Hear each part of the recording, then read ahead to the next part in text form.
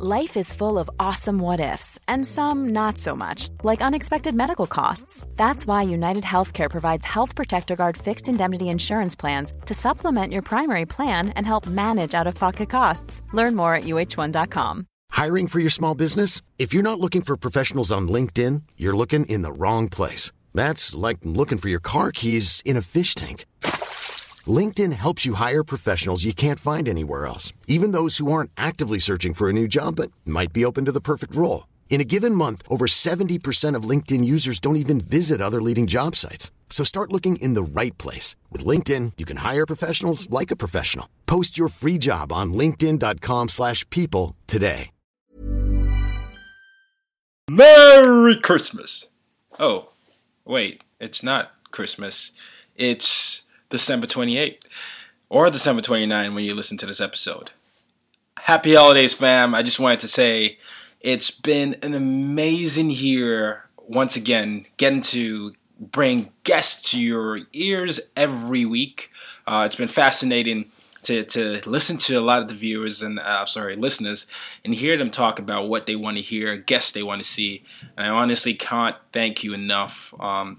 There's one more episode before the new year, so I'll say Happy New Year anyway, but I'll still say Happy New Year in the next episode. But I just want to thank you all. Thank you all. I mean, your support has meant an incredible amount. As Told by Nomads was recently noticed and recognized on Inc.com as one of the 100 podcasts that will make you smarter, better, and wiser. It was number 25 ahead of many, many podcasts that I look up to, and I honestly can't say that that it will be there without your support and your constant consistency to listen to the podcast. And I really appreciate all the shares and all the mentions that you give us, Told by Nomads and UID Media in general. So thank you for that. A lot of you have also asked what it's like for a podcaster and someone like me to create content. So, I'm going to talk about that a little bit.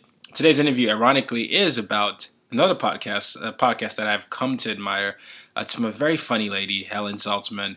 We'll get into the episode soon, but I want to talk to you a little bit about what I'm doing. So the past year and a half, going through this journey with you and hosting a few other shows and also running UID Media has led me to really want to be more of a voice for our generation as millennials and millennials all over the world. I honestly feel like, as we take our place as the next set of global leaders, it's time for us to seize our mantle, and we need more access to information, to mentors, to be able to. We need a community of people to build, to talk to or vent about our anxieties, our depressions, or rejections, and we need to be able to find avenues where we can channel our passions and learn how to build businesses and just build a community of awesome change makers.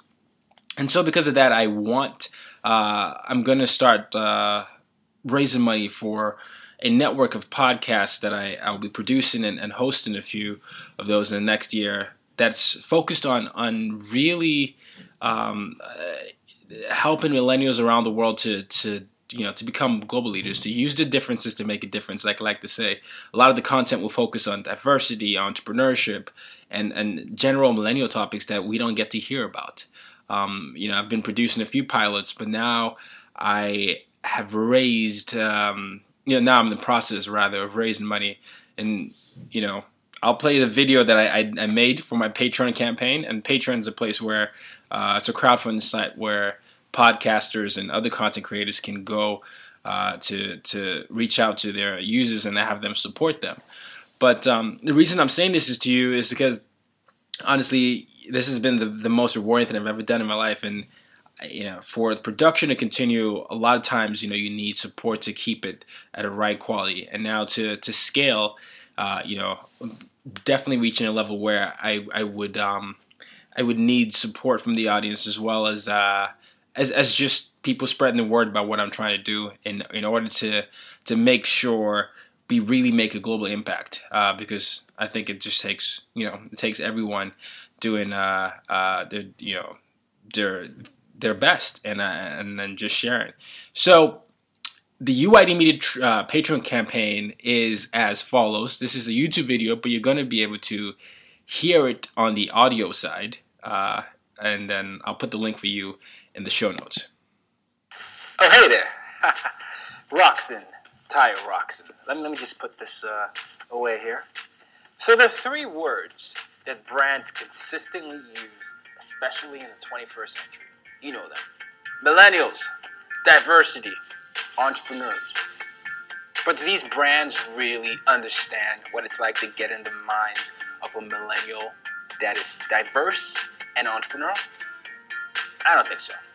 So what I'm proposing to do as the host of As Told by Nomads and Hustle Culture is build a network of content that we as millennials and entrepreneurs and people that associate several cultures identify with.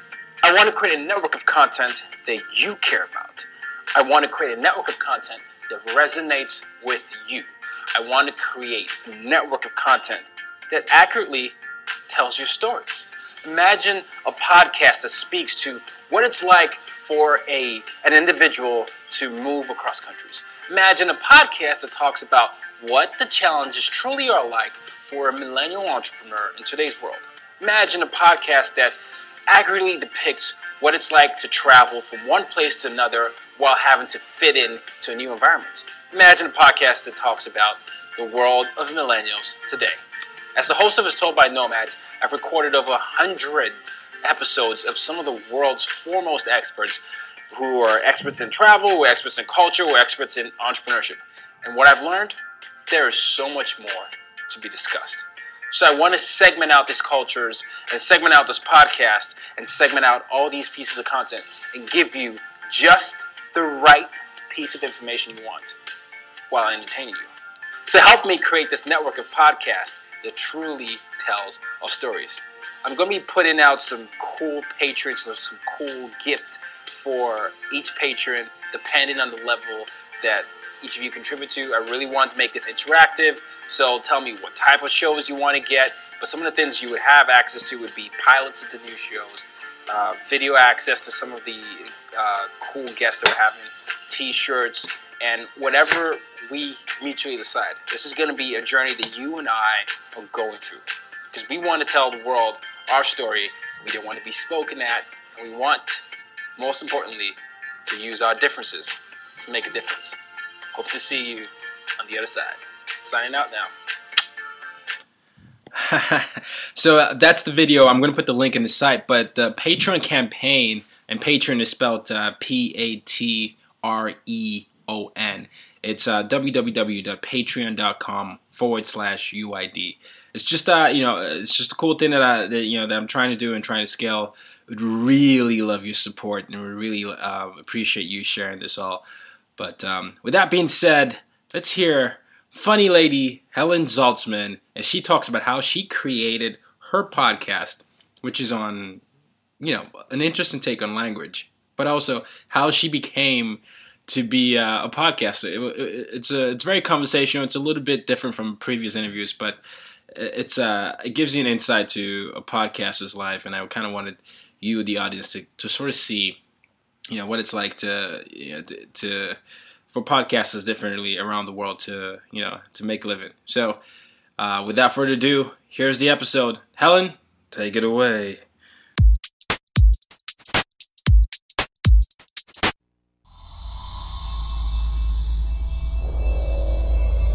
Welcome to the As Told by Nomads podcast, where you'll learn how nomads, third culture kids, entrepreneurs, and leaders all over the world embrace their global identity and use their difference to make a difference.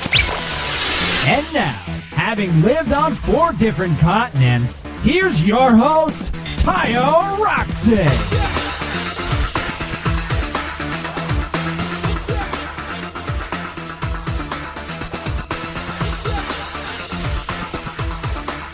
Welcome, everybody. Today I have with me a Brit, Helen Zaltzman, and I'm sure I said that wrong, so she's going to correct me soon. But she's an English podcaster, broadcaster, and writer. She's best known for work with longtime collaborator, Holly Mann, and they work together to present the Answer Me This podcast. But she's also the host of The Illusionist, which recently won Best New Podcast in 2015.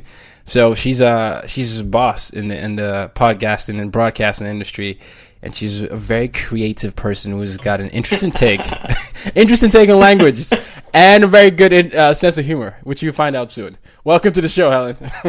I mean, let's just see about that. That's going to be very subjective, isn't it, to your listeners? I'd give her sense of humor, I don't know, 4 out of 10 max.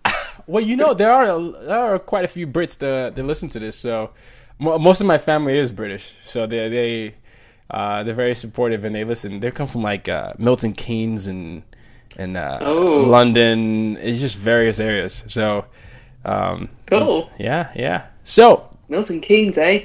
Hey, Milton Keynes. Named after 2 economists. They do? Yeah. Well, no, hang on. It's named after the poet John Milton and the economist John Maynard Keynes. Wow. But it's pronounced Keynes. Go figure. I can't. Yeah, what you Milton learned. Keynes facts, everybody. I've got nothing else about Milton Keynes. So, Helen, why don't you tell us about yourself? Tell us about your work and why you got into this line of work, podcasting and broadcasting. Well, I started podcasting 9 years ago with Answer Me This because I couldn't get radio work, and I quite wanted to. And so Ollie, my co-host, and I thought, probably within about 10 episodes, the BBC will have given us a show. Mm-hmm. And that turned out not to be the case, but I think that was quite lucky because the podcast became its own end. And it's a show in which we answer questions from the listeners. So we just hear from these people that probably would never want to talk to us in real life. Mm-hmm. And if we were trying to direct a show at them, we'd probably fail. Like, we have a lot of teenagers listening. And even though we started the show when I was 26 and I'm now nearly 36, and I think if we'd been aiming the show at teenagers in our mid-20s, it would have just been so excruciating to listen to, and the teenagers would have been very cynical about it. But because it wasn't really aimed at them, they like the fact that they're listening to something that they think is for people older than them. It feels it's inclusive, and they're so interesting, the thoughts that they're having that maybe other people aren't hearing about. And then we hear from people who are decades older than them and from completely different countries, and that's been really cool, just connecting with an ever-growing podcast audience. A lot has changed in podcasting over that time. There weren't even iPhones or really Twitter when we started. That's crazy. That's how much stuff has changed. Yeah, YouTube is less than 2 years old. So you've seen all the waves of podcasting, because we always say we're in an interesting wave. You've had when podcasting first came out, and everybody was like, "Wow, this is really cool." And then sort of died down, and then it came back up again, and then died down, and it came back up with like Serial and all these people, and obviously the podcast network that you're part of. Yeah. But you stayed through all that. Did you experience a wave in your audience size, or did you have a consistent audience size during that period? I mean, I stayed with it because I had nothing better to do. I actually think podcasting has been growing fairly steadily throughout that time. It was just that journalistic interest evaporated, and then it came back with Serial. But our audience has grown. If you looked at a graph, if you could be bothered to draw a graph, it would look like it had grown pretty steadily. But also, it really got a lot bigger when iPhones and then iPads came out, because suddenly it was just a lot easier to get podcasts, and you could download them to the same. You could press a button and get it on the device that you were holding, rather than have to connect a device to a computer. Yeah. So that meant that suddenly all these people that weren't necessarily that tech savvy could listen to podcasts, and it was much less of a pain. And that made the audience. It kind of changed the people who were listening to more different people listening. Right. So that was pretty cool. Yeah. Something else was pretty cool for you? Oh no! I don't tell me. Oh well, in 2009, I think you and Ollie, your co-host, made history by being the first podcasters to be given a national show on BBC Radio, which was your initial goal. Yes, although it was just a series of kind of. Actually, it wasn't a series at all. It was a number of one-off shows, and then we got put on other BBC shows. So it did bring radio work in the end. Huh. But I feel like podcasting is something I love more than radio, partly because it allows you to be a total control freak, because I can have an idea and I don't need permission to make a show about it. I can just go and make that show. Gotcha. No, so maybe actually it was bad for making me a better person. No, I don't think you're a worse person at all.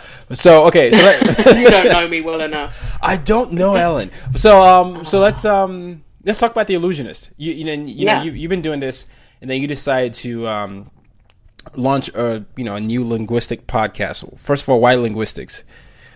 I've always been really interested in how languages evolve.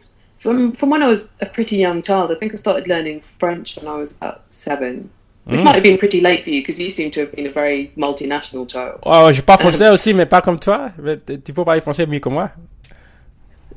Excusez-moi, où se trouvent les toilettes? Well, I just started seeing these. Very good at language, very good. But I started seeing these connections with words and thinking, and I learnt Latin as well when I was quite little. And thought, maybe that's why it's like this now. And I always really liked studying older forms of English. And so I'd always had that academic interest. And then after I left university, there was nothing really to justify it. On Answer Me This, we get quite a lot of questions about language. So where does the word come from? Or why do we call something the thing that it's called? Or why is this weird phrase something we say without thinking about it? Because so much stuff is actually really weird when you stop to think about it. You're just used to it. Mm-hmm.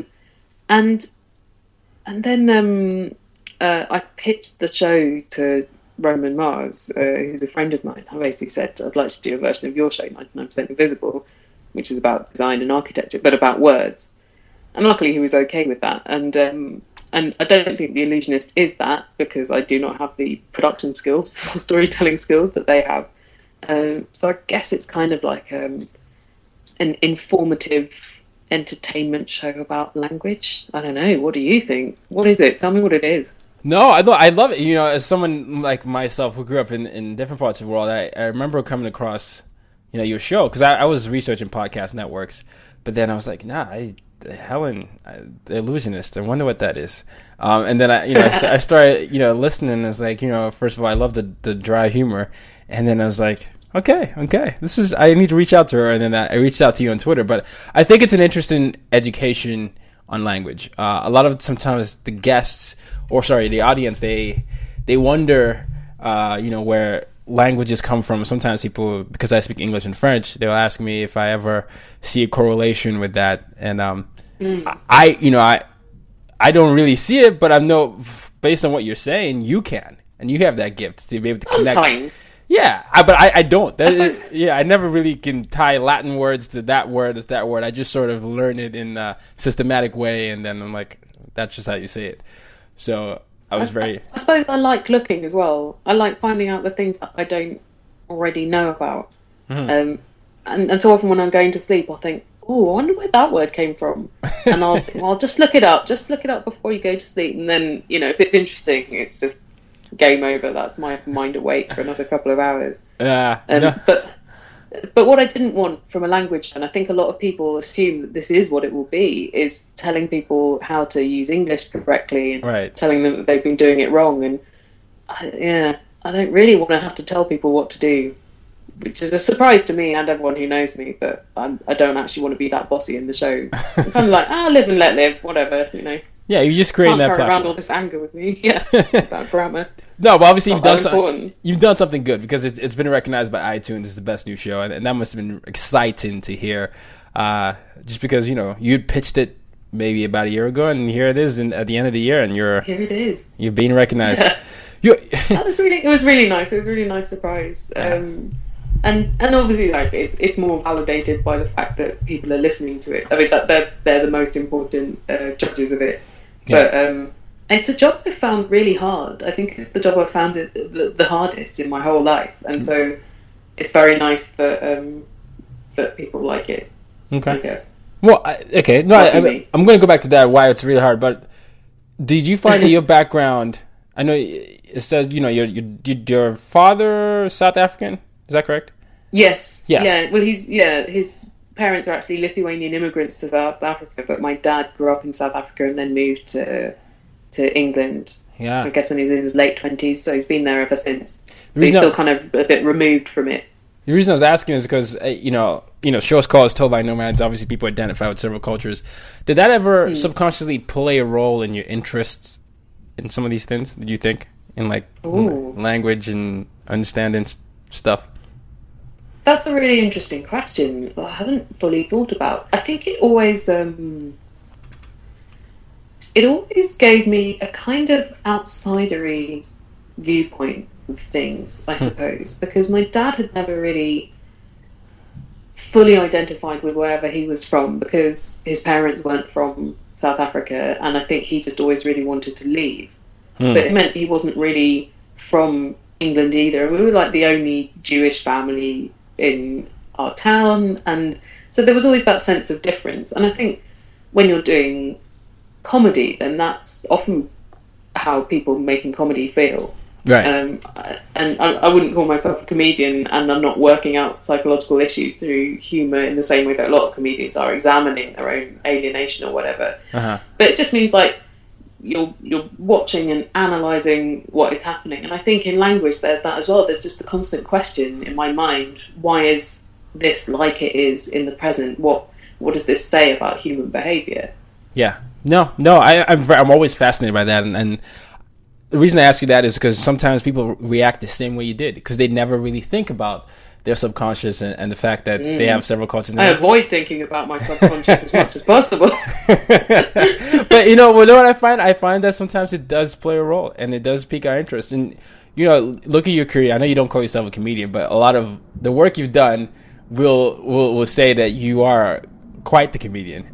You know, you performed a lot of live comedy. You've done stuff at festivals. You've acted in plays, and you interact in such a humorous way where you engage with the audience. You make them feel comfortable. But and that's just from the I hope so. That's just from the interaction I've had with you. So I can only imagine what it's like. But growing up, when I was always in between cultures, one of my ways, I always found a connector. I found that finding connectors was easier for me to fit in, because initially I just, you can imagine, you feel out of place all the time. And for me, it was, sports, pop culture, and geography. But, over the times of speaking and hosting and running media platforms, I found that other people have said humor sometimes was a good way for them to connect. You can be that outsider, but then if you're the funny person, you're welcome. Like, there's good old Helen. She's good. Yeah, exactly. But it only works for me in English-speaking cultures. Really? Put me somewhere where I can't speak the language, and what am I going to resort to? Oh, Mime? okay. I can't do mime. What happens when you... Terrible at it. Does your humor translate to America? I hope so. Okay, because... most of the audience, The Illusionist, is American. The thing is, I can't necessarily tell what isn't working for them. Well, they come unless back. they tell me. Well, they come back. Yeah, listen. they do come back. So that's a way to do that. I think also sometimes when you're listening, you wouldn't necessarily know that something was supposed to be a joke. And so if you don't feel like you're missing out on a joke, then it's fine. But if it feels like there's a joke and you're not in on it, then that, I think, is not a very pleasant feeling, maybe. No. So hopefully I'm not doing that. But I didn't necessarily know if I was.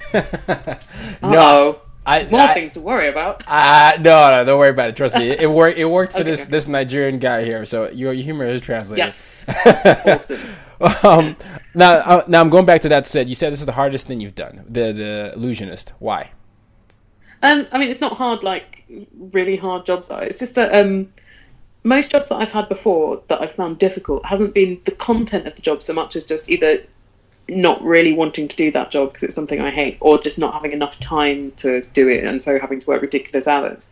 Whereas this I actually find intellectually really challenging.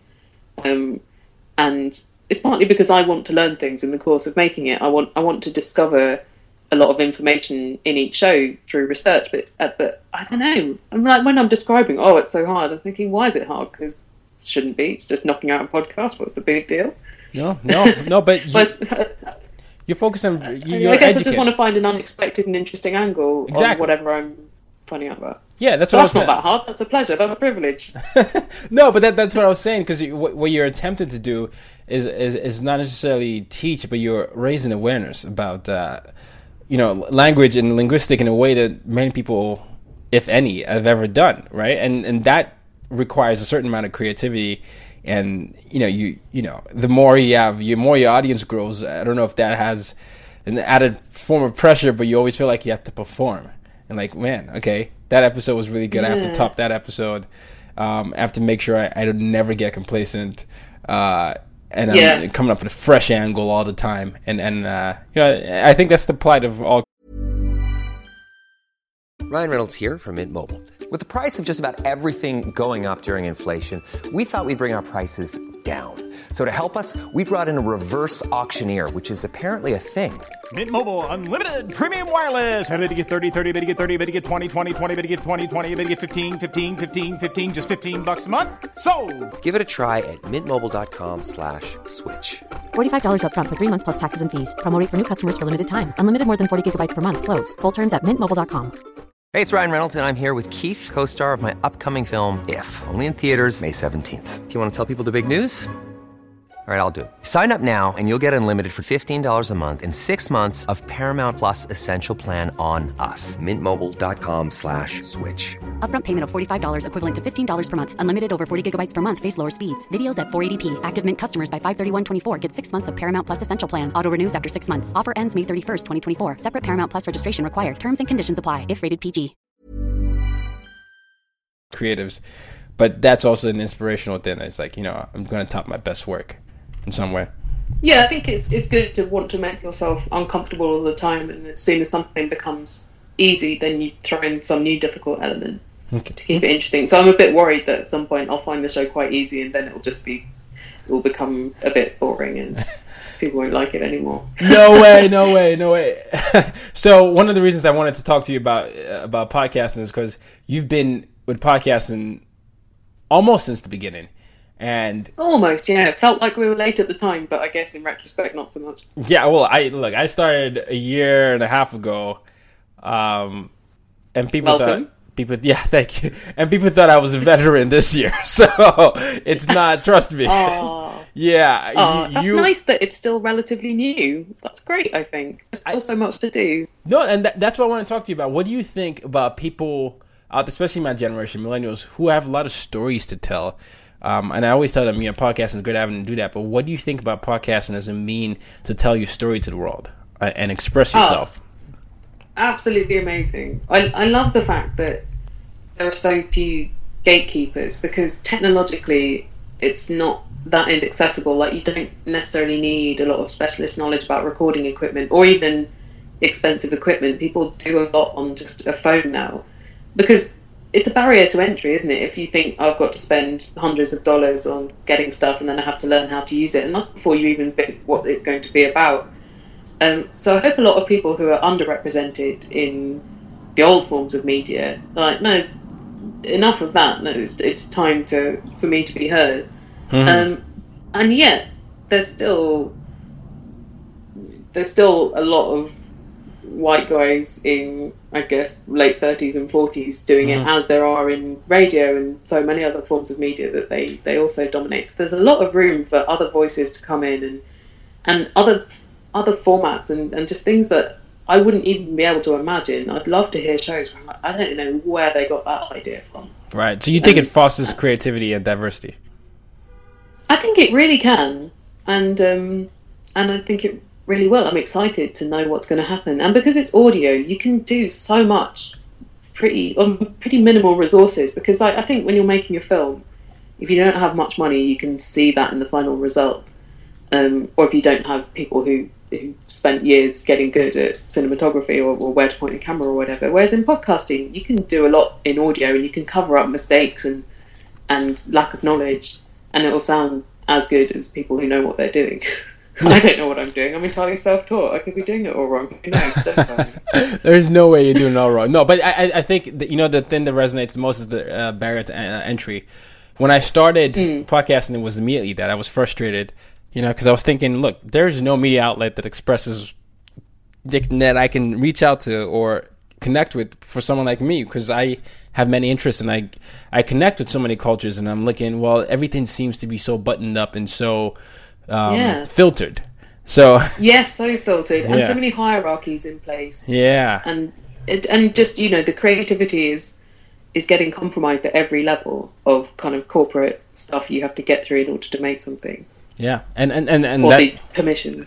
Yeah, you don't need a permission, right? You can just do that, and that's one of the reasons that I think, and I wanted to bring you on, is to maybe talk about the ways that could be an avenue to express yourself. Because despite what you say, I think you're a fantastic comedian, but you're a fantastic comedian, and in a world of many people trying to be comedians, but you have a voice. I mean, there are many comedy podcasts. I know there's, WTF, there's Adam Carolla, there's all these people. Yeah. But you use a different angle. And that's what I wanted to touch on, is that you are yourself, you're unashamedly yourself, you express yourself in the podcast that you host, and even your tweets. Because I remember reading one of your tweets, and it was like sad-eyed lady of the booblands. It was yesterday. I think it was yesterday. Yeah, I saw this sweater in a shop window near where I live with just big sad eyes on the boobs. I couldn't even understand really why you would want that on your chest. Like some people put eyelashes on their car headlamps. It was like that, but a sweater. Very odd, but odd. But maybe I don't have the empathy to understand the appeal. No, but that's what I'm saying. You don't have to worry about saying something like that, because you're your own boss and you're your own gatekeeper, and that's a way that I wanted you to talk to the audience about, because you said the lack of diversity that you see in current media, and you initially wanted to get to BBC, but you saw this was an avenue to get there, and all of a sudden, it sort of took on a life of its own. What are the business aspects of podcasting that people can explore should they stay consistent? Yeah. Well, actually, inconsistency is something that you could embrace, in that if you don't have to have everything sorted out when you start, you can evolve a show while you're making it. Like The Illusionist has, I think, improved a lot over its first year and become a lot more like itself. And I don't think it could have had the first episode being like that, because I had to make it to Discover. And I don't know whether you're given that kind of time to develop in most other media forms, especially as if you're on someone else's time and they're like, well, this studio is costing X number of dollars per minute. It doesn't necessarily make you feel at your most creative. So there's that. And I think the diversity is a really important issue.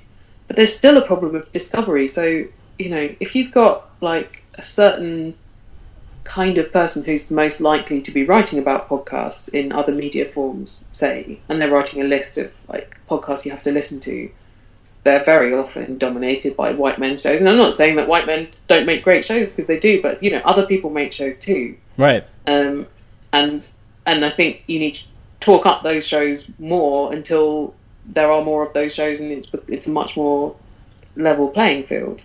Gotcha. And we're not at that stage yet. And like in Britain, for instance, radio there are very few women on radio. It's something like 20% of voices on radio are female.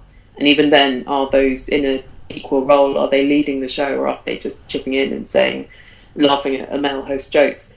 So we're very behind in that respect, which does mean that podcasting is now anywhere. I went into it and I don't really think about my gender until someone uses it as a reason why I can't do something. And podcast listeners don't care, really. The show that I make with Ollie, neither of us are playing gender stereotypical roles. It's not like he's the main host and I'm the subordinate, and he's not a very macho guy, and I'm not just talking about childbirth and just skirts. I'm perhaps explaining this in quite a rambling way.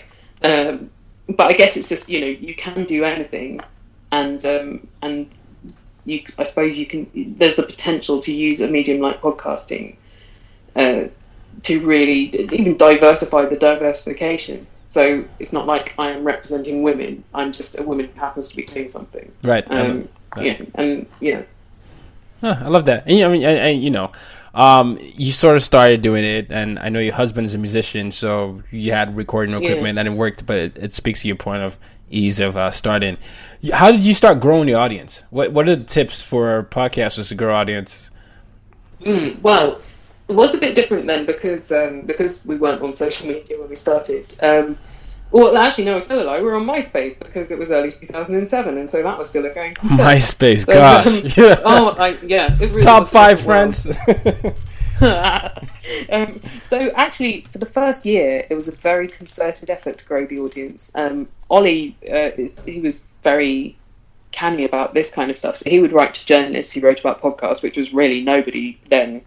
And now there are far more people who are interested, saying, "Oh, we make this show. Would you cover it?" And oftentimes they were like, "Well, that saves me looking for something to write about." And the other thing was we went on MySpace and just befriended people we thought might like the show, because we thought, "Oh, we probably would have liked this when we were at high school." So let's groom high schoolers into liking the show, which sounds really creepy now. But luckily now they're adults, so it's fine. Some of them have stuck with it all this time, so they're like, I was 13 when I started listening to you, and now I've finished my master's degree, and that's sort of extraordinary and makes me feel about 1,000 years old. So the show grew during its first year fairly respectably, given that the audience of podcasts was so much smaller then too. But we got to number 21 in the UK iTunes chart, and we knew that we couldn't crack the top 20 because it was full of BBC shows and shows by big celebrities, and we were not big celebrities or anything. And at the time, there were only about 20 iTunes stores in the world, so we thought, okay, what's the smallest country with its own iTunes store? Well, let's go there and see if we can crack it. So we went to Luxembourg.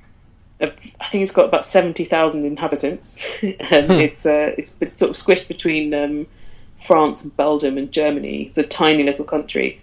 And we spent a day making a concerted effort to become big in Luxembourg.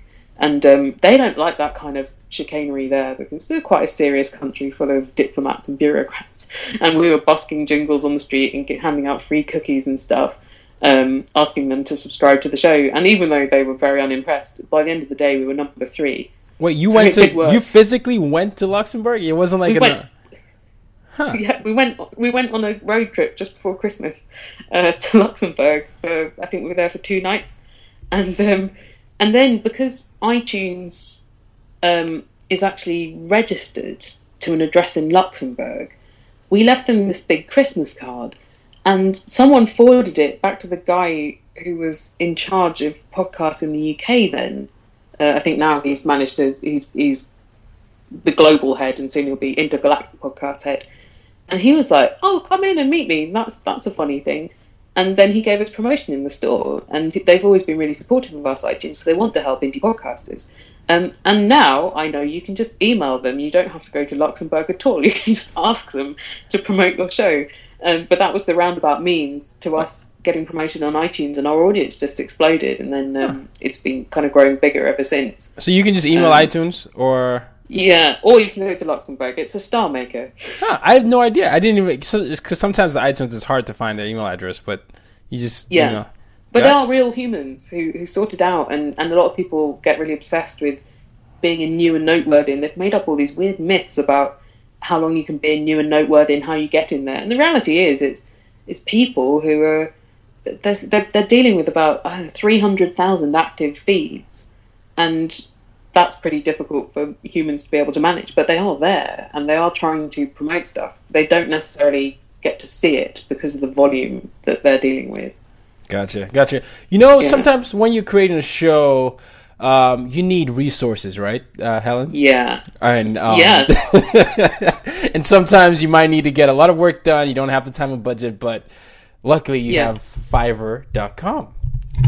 Fiverr.com. And I don't know about you, but they were the ones I used to do my art work and the intro and the outro. So they've been lucky enough to sponsor the podcast on the episode. So, audience, if you're looking for ways to, get access to millions of creative and professional services from people who love what they do, maybe you're looking for a new logo, internet marketing help, or ways to improve your search engine optimization, all you need to do is sign up to Fiverr.com for free. And if you sign up to Fiverr.com and use the promo code NOMADS, you're going to get 20% off your first purchase. So, Fiverr.com, Use promo code Nomads and 20% off your first purchase. Fiverr.com, any digital service in just one click. That's the first time I've ever done that, Helen. I've never done a mid-roll. I loved it. I've never done a mid-roll. Very accomplished. You haven't?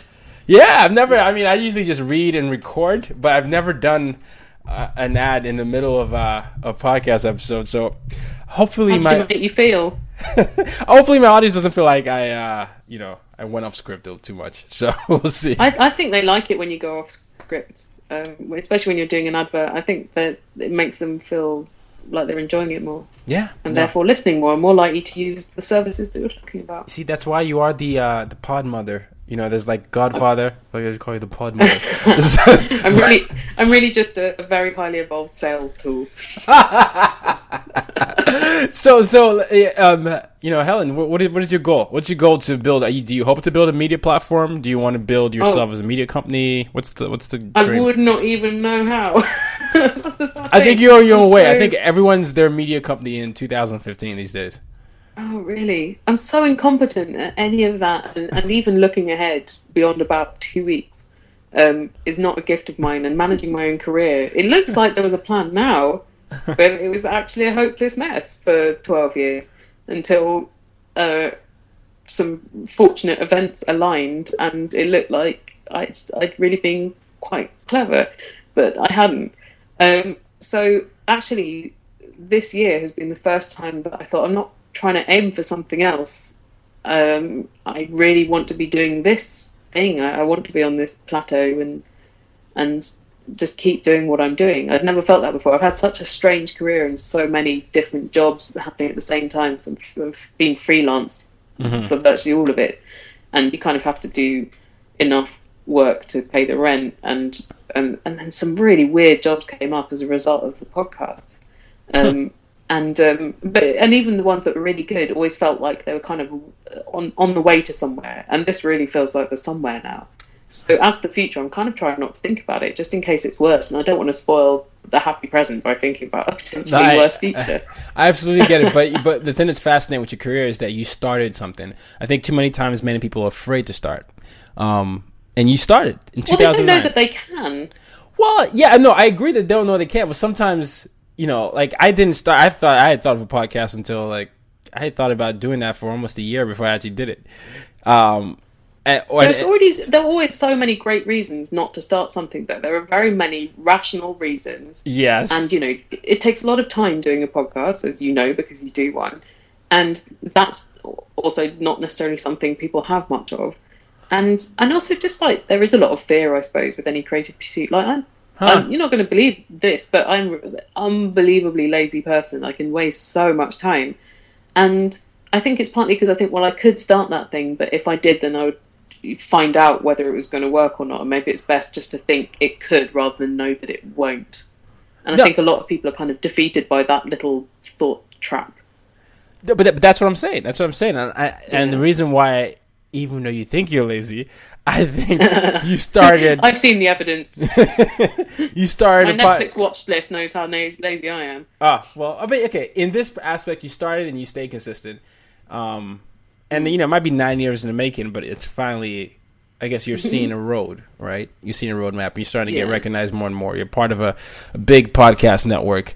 And you're starting to be a voice for... You know, for diversity, even though you don't want to be one, but you're if you see top women, I think someone better should be doing it. But if she said top female podcasters, you know, Helen Zaltzman's name is going to be one on that list for sure, and it's just, you know, it's the mantle you carry, my friend, right now. Oh wow! It's partly just because not that many other people in the UK are female podcasters, so it's not that I'm better than them. It's just that there aren't the other ones. I'd love there to be, and then we could fight for supremacy. But we probably wouldn't. Hopefully we'd all just get along. I'm trying to build more of a podcaster community here, and I'm having these meetups every 3 months or so where people just come to a pub and they meet each other, and maybe they don't feel quite so alone, because it's quite a solitary pursuit as well, doing a podcast. Yeah.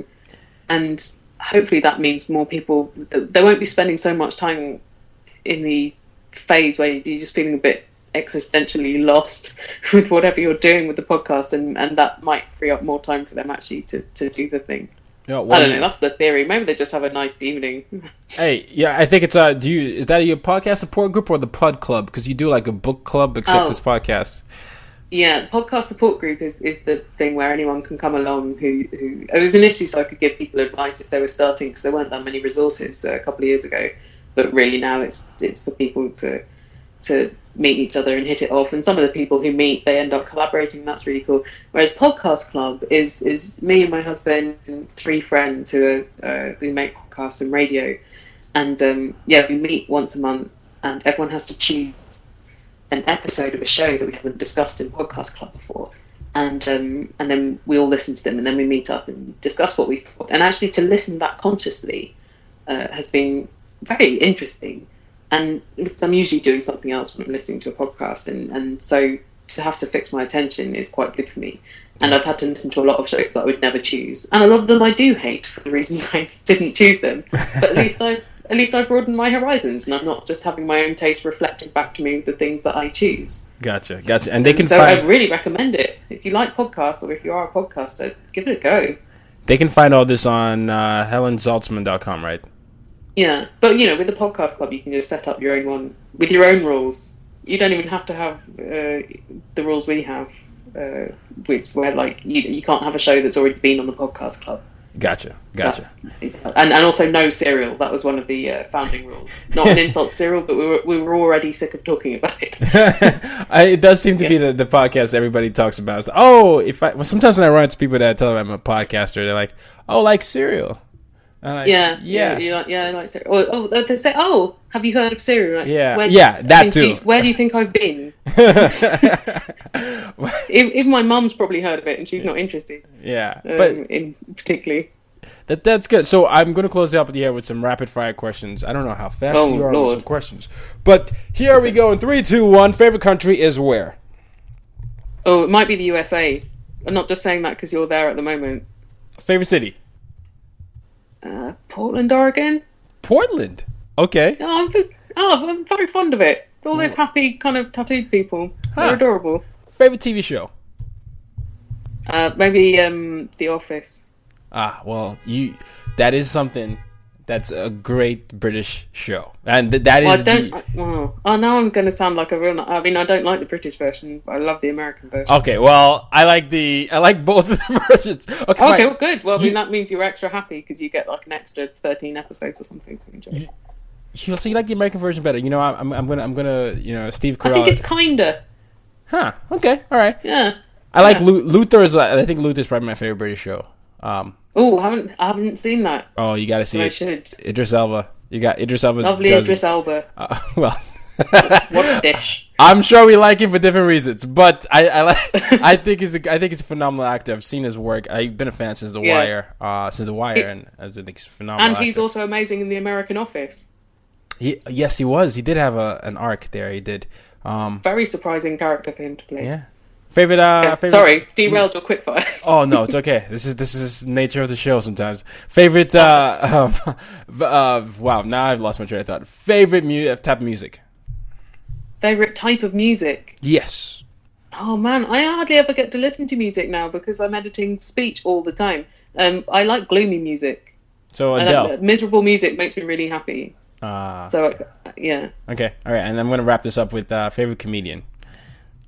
Oh, my brother's a comedian, so it has to be him. It's your brother who makes the Bugle podcast. Yeah, but he's been like a huge influence on my life as well. Yeah, it's good. Family, keep it in the family. I love it. So where can where can the audience find you, and what cool things do you got going on for 2016?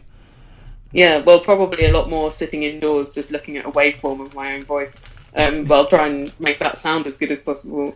So there's Answer Me This and The Allusionist with an A, which you can find where you find podcasts. And you can Google them as well, and then you get the links to them. And my website's HelenZaltzman.com. All right, I'll put that in the show notes. Put HelenZaltzman.com, The Illusionist, and Answer Me This. And then we'll definitely continue to try to get more people to listen to your show, which, I mean, you already did do a good job of doing that, but we'll try and get more different types of audiences out there. No, that would be delightful. Pleasure's mine. I'm more than happy to. What a gentleman. You know, my mom did teach me well. Evidently did. Credit to the organization. Thank you, Mom. Thank you, Mom. Thank you for coming on the show. It's been a pleasure, and I've actually enjoyed the conversation we had because it's been. I like that we didn't have a structure. I like that we just talked, and we just talked, and we talked, and it was great. We jazzed it. I mean, I was quite tempted to ask you a bunch of questions, but I thought you should have done that. Might that. Be the form. You should have done that. You ever wake up screaming? Maybe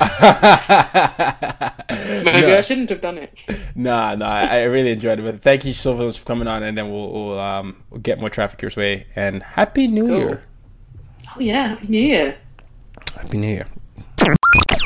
You've just been listening to the As Told by Nomads podcast. For more ways to use your difference to make a difference, as well as for show notes, head over to www.uydmag.com. Till next time, go out and make an impact in your world. Even when we're on a budget, we still deserve nice things. Quince is a place to scoop up stunning high-end goods for 50 to 80% less than similar brands. They have buttery soft cashmere sweaters starting at $50, luxurious Italian leather bags, and so much more. Plus, Quince only works with factories that use safe, ethical, and responsible manufacturing. Get the high-end goods you'll love without the high price tag with Quince. Go to quince.com/style for free shipping and 365-day returns. Hey, folks, I'm Mark Maron from the WTF Podcast, and this episode is brought to you by Kleenex Ultra Soft Tissues, your ally to help tackle your allergy symptoms this season. I love the change of seasons, but nobody loves pollen and all those other things floating in the air that make you sneeze during this nice weather. Kleenex Ultra Soft Tissues are hypoallergenic and allergist approved, so fight back against watery eyes and runny noses without worrying about irritating your skin. For this allergy season, grab Kleenex and face allergies head on.